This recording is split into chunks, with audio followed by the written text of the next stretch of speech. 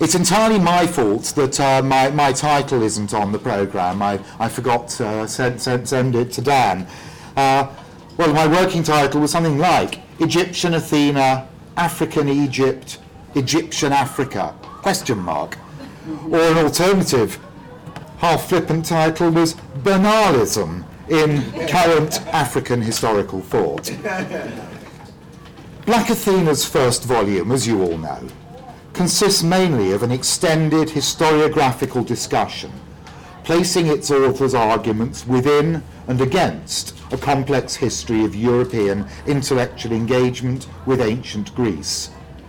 Some relatively small part of the intense ensuing debates has attended to, indeed sometimes protested at, Black Athena's apparent lack of close interest in Egypt in its own right, let alone other parts of Africa, as opposed to its possible influence on Greece, though the third volume does indeed partly shift that.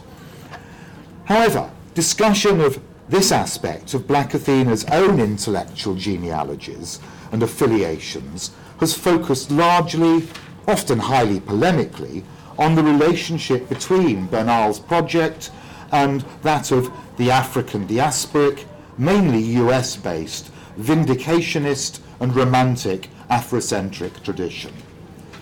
Remarkably little interest has been shown in Black Athena's relation to past or present intellectual currents within sub-Saharan Africa itself, even those that might aptly be called Egyptocentric. What I want to do this evening is a tentative attempt to explore some such connections. It looks at three of these, seeking briefly to trace their interconnections. The parallels and divergences between Bernal's work and influence and those of Senegalese historian Cheikh Anta Diop and his followers. The ideas and rhetorics of African Renaissance, as espoused especially in Thabo Mbeki's South Africa. And most substantively, the use made of Egyptian myths of origin by certain contemporary African and Africanist intellectuals. I'll say a little, but in particular, about four of these.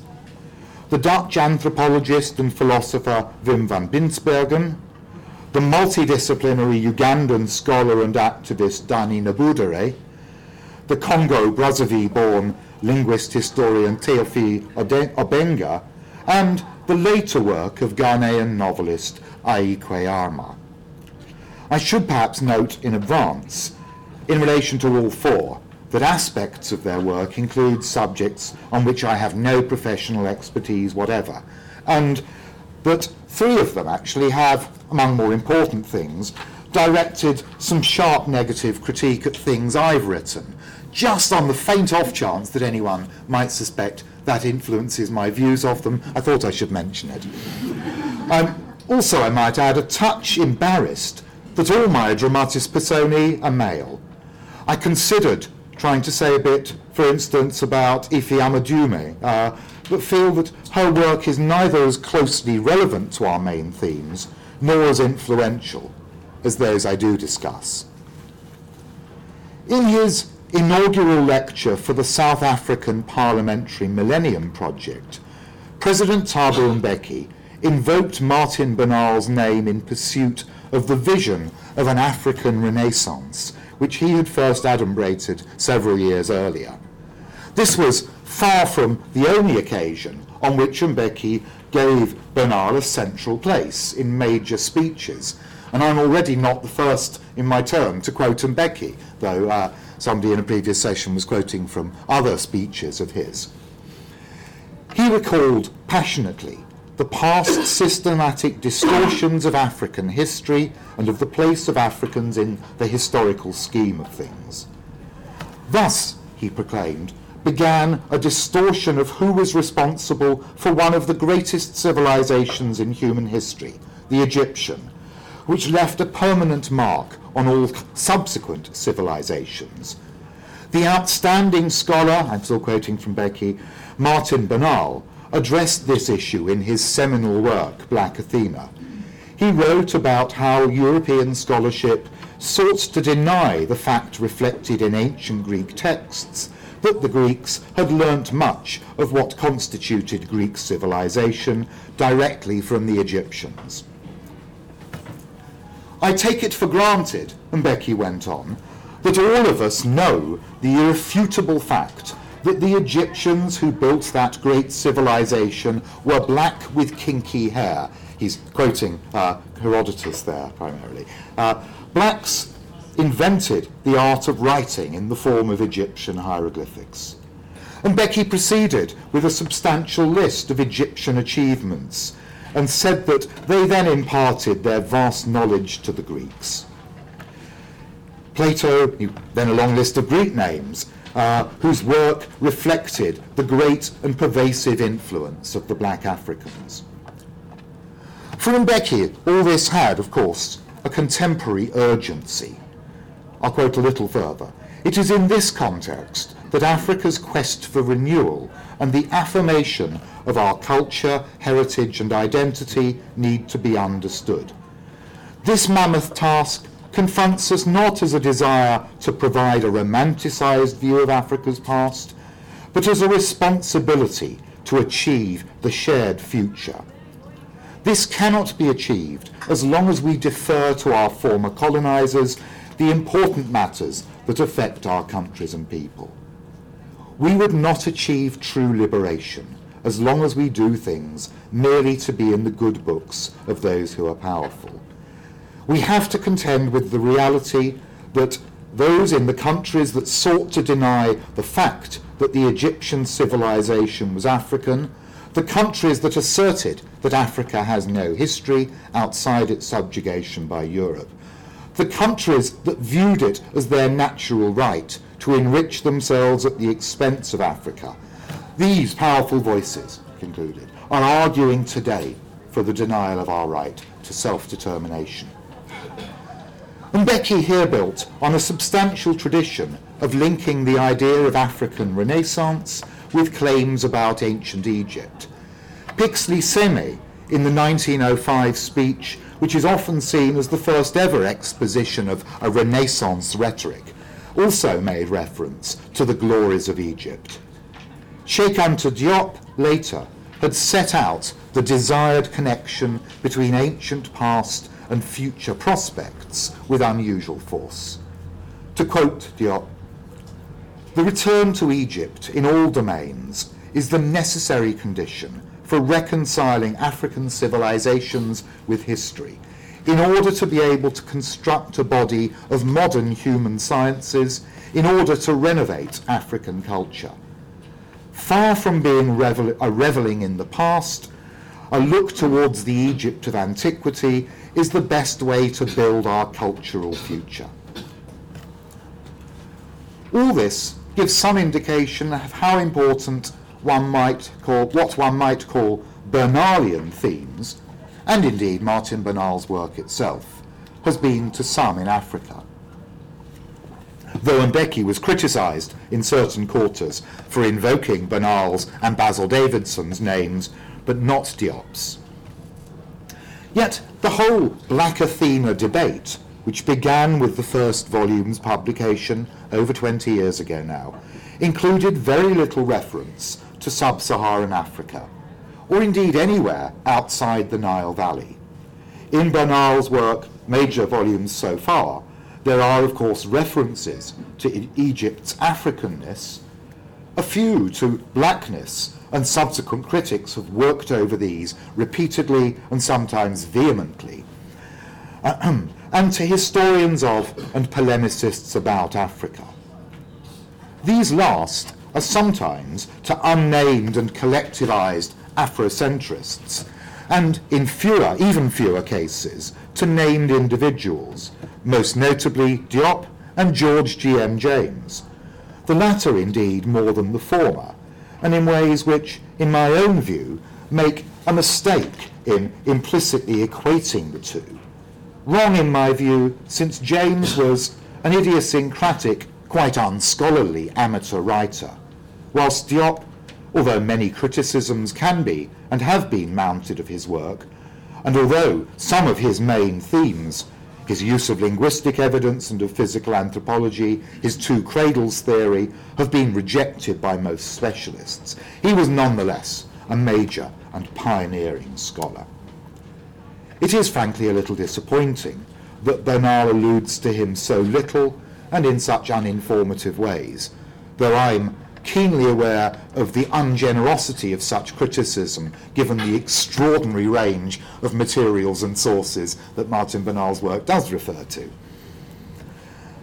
Even in the places where, subsequently, Bernal has engaged somewhat more closely with Africanists, as in his contributions to Talanta and to the 2003 volume Ancient Egypt in Africa, and indeed in passages in Black Athena Volume 3, some of these omissions recur. In 1987, discussing the first volume, Basil Davidson expressed disappointment that, quote, valiantly toppling the Aryan model for Europe, this sympathetic writer has not yet had time to notice that its counterpart in Africa has meanwhile bitten the dust. This, I think, would be only a little less true 2 decades later. But much the same, or worse, can be said of Bernal's best-known critics. Mary Lefkowitz, and almost all those collected in her and Guy Rogers' massive volume of negative critique, are considerably less interested in Africa as such than Bernal appears to be. In that volume, only Robert Poulter, in the course of an attack on Bernal's use of the history of science, makes substantive reference to Diop, while almost literally not a single other writer, either from or about sub-Saharan Africa, is so much as mentioned in those pages. And the pattern is somewhat repeated, perhaps more understandably, in Bernal's own voluminous replies to his critics. The bright side, I think, on the whole, is that those exchanges between Bernal and the critics which have engaged at all with Africa have, I think, mostly been rather better tempered and more courteous than many of those involving classicists have been. I'd be curious to know if Martin concurs with that view about relative good manners amongst Egyptologists and Africanists. My replies to them. Jacques Berliner-Blau's Heresy in the University includes rather more discussion of Diop and a few other writers on Africa, but only in the context of a mainly North American vindicationist tradition, not in relation to African studies, this being naturally in line with Berliner-Blau's own main avowed purpose, which is to see Black Athena and the controversies evoked very much as American events, significant for what they say about American intellectual and academic culture, most especially the roles of blacks and Jews in these. Clarence Walker's You Can't Go Home Again is very similar in being all about Africa, mainly Egypt, in the mind of America. And although Walker castigates Afrocentrists for their lack of interest in the continent itself, he seems actually to share that indifference. His few direct allusions to Africa as such are very broad brush, sometimes inaccurate. Magan Keita's Race and the Writing of History and the numerous associated essays have the same focus, overwhelmingly a North American one, the main difference being his far greater sympathy for Afrocentric and vindicationist traditions than those I previously mentioned. And although Keita has clearly read and knows far more African history than any of those just cited, he gives it little direct attention, while Diop is once more seen mainly through the eyes of his Anglophone admirers, interpreters and translators. Keita indeed comes close to seeing Bernal as merely copying Diop and William Leo Hansbury, a view which naturally I think unfair, though I do concur in regretting Bernal's neglect of people like Hansbury, another, I think, under-acknowledged pioneer, this time within the United States. I trust it's unnecessary here to introduce further the Senegalese historian Cheikh Anta Diop, or sketch the major themes of his work. If Bernal, starting in the 1980s, is the great and controversial pioneer of rethinking the relations between Egypt and Greece, then Diop, from the early 50s onwards, was no less a pioneer, yet no less embattled, in his views on how pharaonic Egypt related to the rest of Africa. Yet, here, I can't resist echoing the rather mischievous title Yakov Shavit has given to his paper for this conference. Will Black Athena be a huge half-forgotten hulk in the river of 20th century historical writing? For Diop's work certainly seems sometimes a little like that. Not, of course, half-forgotten in the sense that it is not referred to, indeed invoked with reverence in some quarters, but rather in the sad lack of really productive intellectual descendants from it. What I suggested a decade ago seems to me still broadly true. Indeed, perhaps more so than ever, that subsequent Diopian historical writing, especially in English, the situation's been a little more healthy in French, has, with very few exceptions, at best merely repeated his ideas, at worst vulgarized and distorted them, even pressed them into the service of a romantic and racialized worldview, which is far indeed from Diop's own. For long, among the most interesting and best known of those few exceptions was Théophile Obenga. He was born in Brazzaville in 1930 and has mingled an academic career with intense political involvement. He was the ex-French Congo's foreign minister for some years in the 70s. Latterly, he has taught in the USA, first in Molefi Assante's Temple University department, the academic heart, one might say, of US Afrocentrism, then at San Francisco State University. His work has included poetry as well as numerous historical and political books, centered on historical linguistics and the philosophy of pharaonic Egypt, but also some very wide-ranging, indeed global, historiographical arguments.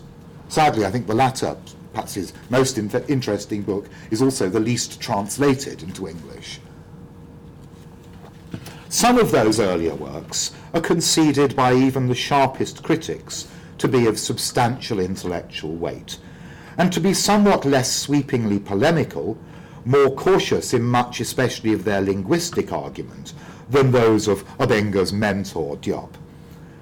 Many of the core conceptions are universalist rather than African nationalist.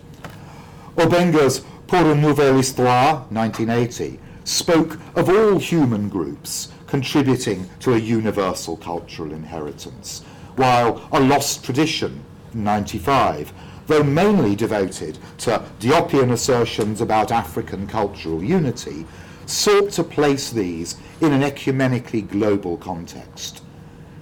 The heroes of Une Nouvelle Histoire are drawn from all over the world, including many European historians, and with pride of place given to Vico. This is not, in the narrow sense, an Afrocentric work, but aspires to be a truly global one. The same might be said of much else in Obenga's earlier writing. His huge compendium of commentaries on Diop, both his own and those collected from others, seeks to place the latter in genuinely worldwide, not just African intellectual contexts. He also extended substantially on Diop in his far-reaching discussion of ideas of a single ancestral African language and of African writing systems. Yet the key founding assumption, both then and in more recent efforts, has remained that from ancient Egypt's impact on the culture of the rest of the African continent to the unity of all African languages, African history is one continuous, unbroken narrative of a people with a shared consciousness. He has also, in both early and more recent work, offered, I think, a fuller discussion of ancient Egyptian belief systems and their alleged relationships with those of sub-Saharan Africa than any American Afrocentrist or even Diop himself had done. Obenga's writing perhaps especially a book first published in 1990, translated into English as African Philosophy During the Period of the Pharaohs in 2004, unlike almost all else which has argued for the contemporary importance and relevance of ancient Egyptian thought, actually attempts to give an account of the content of that philosophical system. It seems to me a pity, then, that more recently Abenga has appeared to retreat into a more constricted and partisan worldview, as evidenced especially in his ferociously polemical, indeed abusive 2001 book, Sens de la lutte contre l'africanisme eurocentriste. Abenga devotes the entire book to a repetitive denunciation of another book, the volume Afrocentrisme, edited by François-Xavier Fauvelamar and others, which had appeared just before. He calls all its editors and contributors racists, but reserves the most unforgivable abuse for Jean-Pierre Chrétien, the major historian of the Great Lakes region of Africa, who is accused not only of hatred, bad faith, and so on, but unsubtly insinuated to bear responsibility for the Rwandan genocide because of his supposed championing of the idea of primordial Hutu and Tutsi identities. If anything, worse is Abenga's labelling of a whole series of African and diasporic intellectuals, some of them speaking at this conference, as Sambo, Kwashi, and Molek, mentally enslaved, self-hating acolytes of Eurocentric ideology. It had, I think, been rare hitherto for relevant intellectual debate in the Francophone world to descend to the level of abusiveness and of racialized ad hominem invective, sometimes apparent in debates over Afrocentrism in the Anglophone Atlantic world.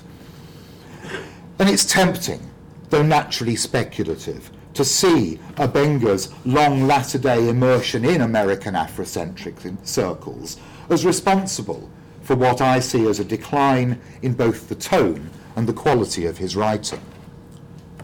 More substantively, Abenga has latterly renewed his insistence on the immense value of recovering the ancient roots of a unitary African thought system for the 21st century project of Renaissance. Thus, at a major conference in Dakar organised by the African Union, the end of 2004, Abenga, in a keynote address, urged the need for Africans to replenish their own cultural heritage and value systems, to do so via the African cultural paradigm of Pharaonic Egypt, and thus to recognise, quote, the cultural inferiority and fragility of the Western paradigm, as against the superior wisdom of the Pharaonic inheritance. Dani Wadada Mbudire has recently pressed a very similar case. But if Abenga's Egyptocentric Renaissance rhetoric is fully of a piece with his long previous intellectual career, only perhaps now somewhat radicalised, for Mbudire it marks a dramatic break from previous convictions. Born in Uganda in 1932, he initially trained in the law, was qualified as a barrister in London. Persecuted by the first Obote regime and the Amin dictatorship for his political activities, he went into exile in Tanzania, taught law at Dar es Salaam, but also pursued impressively transdisciplinary ambitions there. He published major books on theories of imperialism and on Ugandan politics, and was a key participant in the vigorous, not to say ferocious, 1970s Dar es Salaam debates on state, class and imperialism. After briefly serving as a minister in post-Amin Ugandan governments, he again went into exile, working for various NGOs, and latterly as executive director of an independent Africa Study Centre at Mbale in Uganda. Significantly, it's Africa with a K title. Mbudire's earlier writings had been notable for their strict and orthodox, indeed I would say rather rigid and dogmatic, Marxism-Leninism. strongly materialist, intensely present-minded, with a twin focus on the specifically Ugandan scene and on the global capitalist system, they showed no apparent interest in the ancient past or ideas of a pan-continental African personality or unitary primordial cultural inheritance. Since the late 1990s, all that has changed radically. Nabudiri today espouses a Pan-Africanist post-traditionalism, as he calls it, which claims inspiration from Diop and indeed from Banal, to whom Nabudiri refers extensively, and from ancient Egypt. Publishing often now in the International Journal of African Renaissance Studies and under the auspices of the Renaissance Institute, he lauds, quote, culture and spirituality based on African religions and a new paradigm which will be informed by the dethroning of the Eurocentric worldview. This approach, Nabudiri goes on, implies the adoption of a new research agenda, which can be part of the process of building the new paradigm. This should constitute the basis of an African Renaissance. This is a reclaiming of the African cultural heritage which colonialism sought to annihilate. African intellectuals must reconstitute their societies holistically from colonial and post-colonial constructions, and this cannot be done without discovering the basis of these societies in the study of African civilizations. Only when Africa has rediscovered itself in this way can it then tackle the other problems which can fit it in the 21st century. That rediscovery, Nabudiri argues, depends on properly valuing Africa's past and its great civilization, quote, restoring the old wisdom of Africa, by which he means, again, above all, that of Egypt. Nabudiri now thus urges the development of, quote, a science of Afroecology with a K, as opposed, say, to Malefia's Anti's Africology with a C, based on the cosmogonies of Thothology, the ancient Egyptian god and legendary physician. Afroecology, he says, draws its scientificity and uniqueness from the fact that it's based on an all-embracing philosophy of humankind originating in Egypt. It is based on a philosophy that is conscious of itself and which, although originally based in myth, was able to separate itself from myth to concept within its own development. It should be noted that Nabudiri's post-traditionalism does not involve the kind of enthusiasm for revived sacred monarchy and other forms of authoritarianism which has marked some otherwise similar intellectual endeavours, perhaps especially in Afro-America. He insists that it can and must be fully compatible with democracy and egalitarianism. So too does the third thinker I wish to highlight, Ghanaian novelist and social critic I. Kwei-Armah. Born in 1939, Armah attended the elite Achimota College, then Groton School, Harvard, and a little later Columbia in the USA. As we'll see, reaction against the neo-colonial education at those places has been an abiding preoccupation of his. He turned to full-time writing only after his hopes to enlist as a frontline soldier in anti-colonial revolution were thwarted. Strong autobiographical elements have infused many of his novels, and his most recent book, The Eloquence of the Scribes, from 2006, so we want to get my attention, sorry, no. Combines personal memoir with a sweeping vision of Africa's past and future. The first three novels, brilliantly analysed by Neil Lazarus of this university, and I hope you share my sorrow that Neil can't be with us and the worrying personal circumstances, family reasons why he can't be, all have present-day settings and all centre around the struggle between the corruption, materialism and oppression of newly independent neo-colonial Africa on the one hand, and their heroes' fight for personal integrity and collective liberation on the other. Their moving spirit is best described, I think, as Fanonian. Latterly, we might say that Diop has supplanted, without entirely effacing, Fanon as Armag's great guide. In 2000 Seasons, in 73, he gives us an epic allegorical picture of African history and of millennial struggles against both Arab Muslim and European invaders. The Healers from 79 centred on the fall of the Asante Empire and pursues a similar vision, with the titular healers being the bearers of traditional wisdom who keep the flame of true emancipatory knowledge alive amidst colonial and post-colonial tyranny and anarchy. That same idea of hidden ancient knowledge coming to rescue Africa from the torments of the present activates both Armag's subsequent, much later novels, Osiris Rising from 95 and Kemet 2002, as well as the more recent non-fiction Eloquence of the Scribes.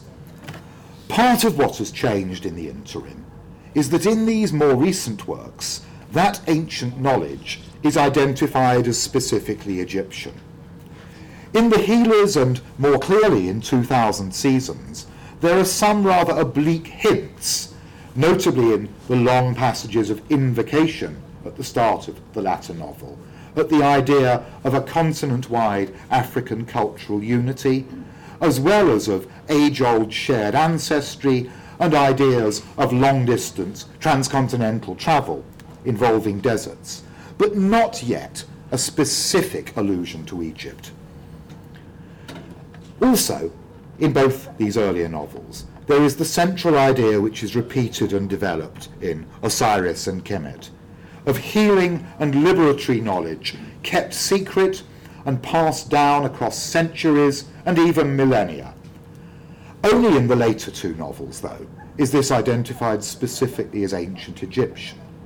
Kemet, says Armagh, is a novel structured on an epistemic premise, that it is possible to envision Africa's multi-millennial history as one coherent continental narrative, embracing all our space and time. The protagonists articulating that vision form a corpus of intellectuals whose destiny it has been to preserve Africa's consciousness and whose fate it has also been, century after century, to betray the continent's most ancient values in the interests of personal survival. These are the scribes of ancient Egypt, the griots of the medieval empires, and the academic scholars of the age of structural adjustment. What those ancient values are, why they got suppressed, in what form they survived, whether future generations can revitalize them. These are the issues addressed. Close quote.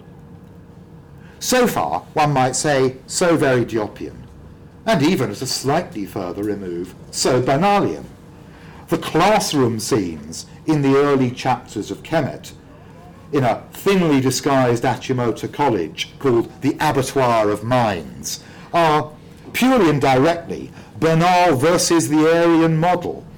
The brilliant young student Biko is literally destroyed by his European and Eurocentric teachers because he dares to uncover Herodotus, Aristotle and others' words on the Greeks' depths to Egypt, the blackness of Egyptians, and so on.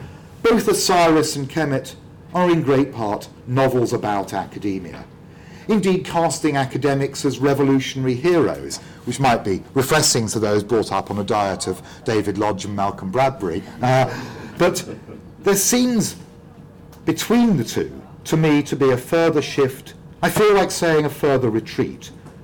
Whereas in Osiris Rising, the recovery of the ancient past is directly linked to a liberatory political project, in Kemet it seems to be proposed that recovery of Egyptian roots will in itself offer liberation, psychological rather than political. The debts become more explicit in Eloquence of the Scribes. There, Armagh sees Africa's present fragmentation, his favourite oft-repeated expression, as a consequence of a concealed, denied history. It has produced a situation, he says, in which each broken-off piece of African society has in time acquired a quasi-independent narrative of its own. He believes a single continental grand narrative must be rediscovered, renewed, as foundation for Renaissance. But it must be, as in its truest, oldest manifestations it was, a democratic narrative. The images of ancient Egypt, which Armour says must be recovered, are not of the pyramids, but the ankh and the sphere, symbols of unity, without top or bottom, without hierarchy, portable ones that can travel, and which, even if broken, can be remade. Now, I think I'm going on longer than I expected. I misjudged time. So I perhaps should skip my intended discussion of the fourth figure, a very different figure, more purely academic in some sense, European rather than African-born Wim van Binsbergen. I will only say that his extraordinary, still evolving work in progress, much of which can be read on his voluminous and very active websites, is, I think, the most far-reaching, most ambitious, and although I have grounds for scepticism, one of the most intellectually substantial of all visions of history that could broadly be called Afrocentric. And his agreements with and differences from Martin Bernal and his work are also, I think, a fascinating subject. The differences have tended to grow over time, as Martin will no doubt be aware. But I won't say much more substantive here on him. Rather, I should move towards saying something more general in conclusion. For Nabudere and Abenga, it is the Eurocentrically created fragmentation of social scientific and humanistic knowledges which is the great enemy, which must be fought and replaced with a truly holistic approach to knowledge. Not, Nabudere insists, just inter or transdisciplinary. That doesn't go anything like far enough. One whose greatest modern exemplar was Diop, but for which the ultimate source and inspiration lies in ancient Egyptian thought systems. For Armour, the crippling separation is not so much one among systems of thought, though he stresses that too, as it is spatial and temporal, the way in which we have been mistaught to see Africa's societies and their histories as multiple rather than one big thing.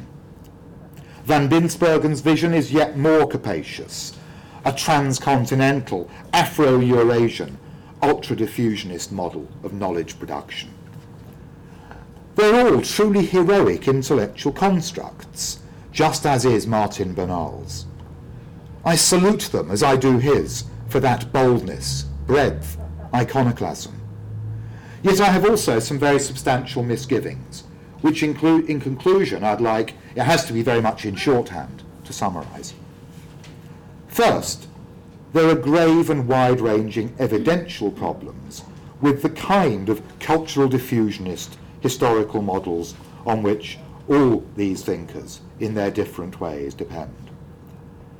Quite simply, there remain vast gaps in our knowledge of ancient African history, not least because of the patchiness of archaeological investigation in so many areas, and the fact that for the key region of the Nile Valley, the historical and archaeological research has been done largely by Egyptologists, perhaps predisposed to look for Egyptian influences on down the valley, rather than assess Nubian, Sahelian, and other cultures in their own right or in relation to sub-Saharan Africa. There has, it's true, been a recent gradual shift towards seeing Meroitic civilization, for instance, as an independent and truly African entity, rather than a mere offshoot of Egypt. We can, perhaps we should, increasingly shift focus from Egypt, never mind what colour we think it to have been, to the Sudan. The rescue archaeology necessitated by the Great Meroe Dam project has already yielded remarkable new finds, huge potential additions to our knowledge. But there and outside the Nile Valley too, much, almost everything, remains to be found. Not least in importance, though hardly a place where archaeologists can work for a while yet, is none other than Darfur. The reasons its ancient history will for a time remain mostly unknown are also the reasons why the cultural politics of our subject are so bitterly fraught. Still, we grope largely in the dark about the extent and nature of influences from ancient Egypt to the rest of Africa and vice versa. And there is little evidence, should I say so far, little evidence supporting the idea fundamental to US Afrocentric mythography and to visions like Arma's, that the continent's myriad societies, or indeed their guiding ideas, originated in long-distance population movements out of the Nile Valley. Similarly, the notion that Arab conquest produced massive destruction and disruption, an idea also crucial to some such theories, including Arma's belief in eloquent scribes and griots carrying their emancipatory knowledges across the deserts, across the centuries. This is not substantially supported by available evidence. That last point relates closely to the present-day culturo-political overtones of these debates, something to which Martin Bernal has always been so keenly alert. We have, I think, for instance, to think about the conflicts and the identity politics of the modern Sudan in relation to these disputes about ancient history.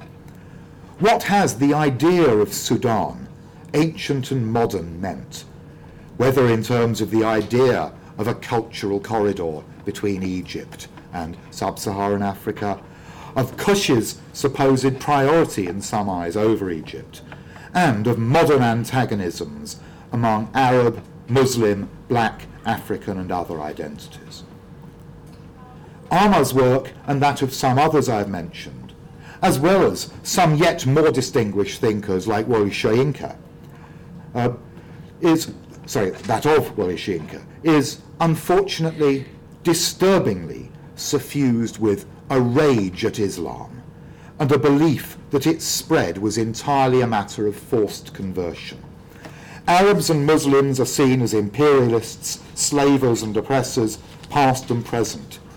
A blanket hostility, little if any less sweeping than that directed at European and Christian inheritances, or the much more often noted calumnies against Jews, sometimes found in overlapping Afrocentric circles.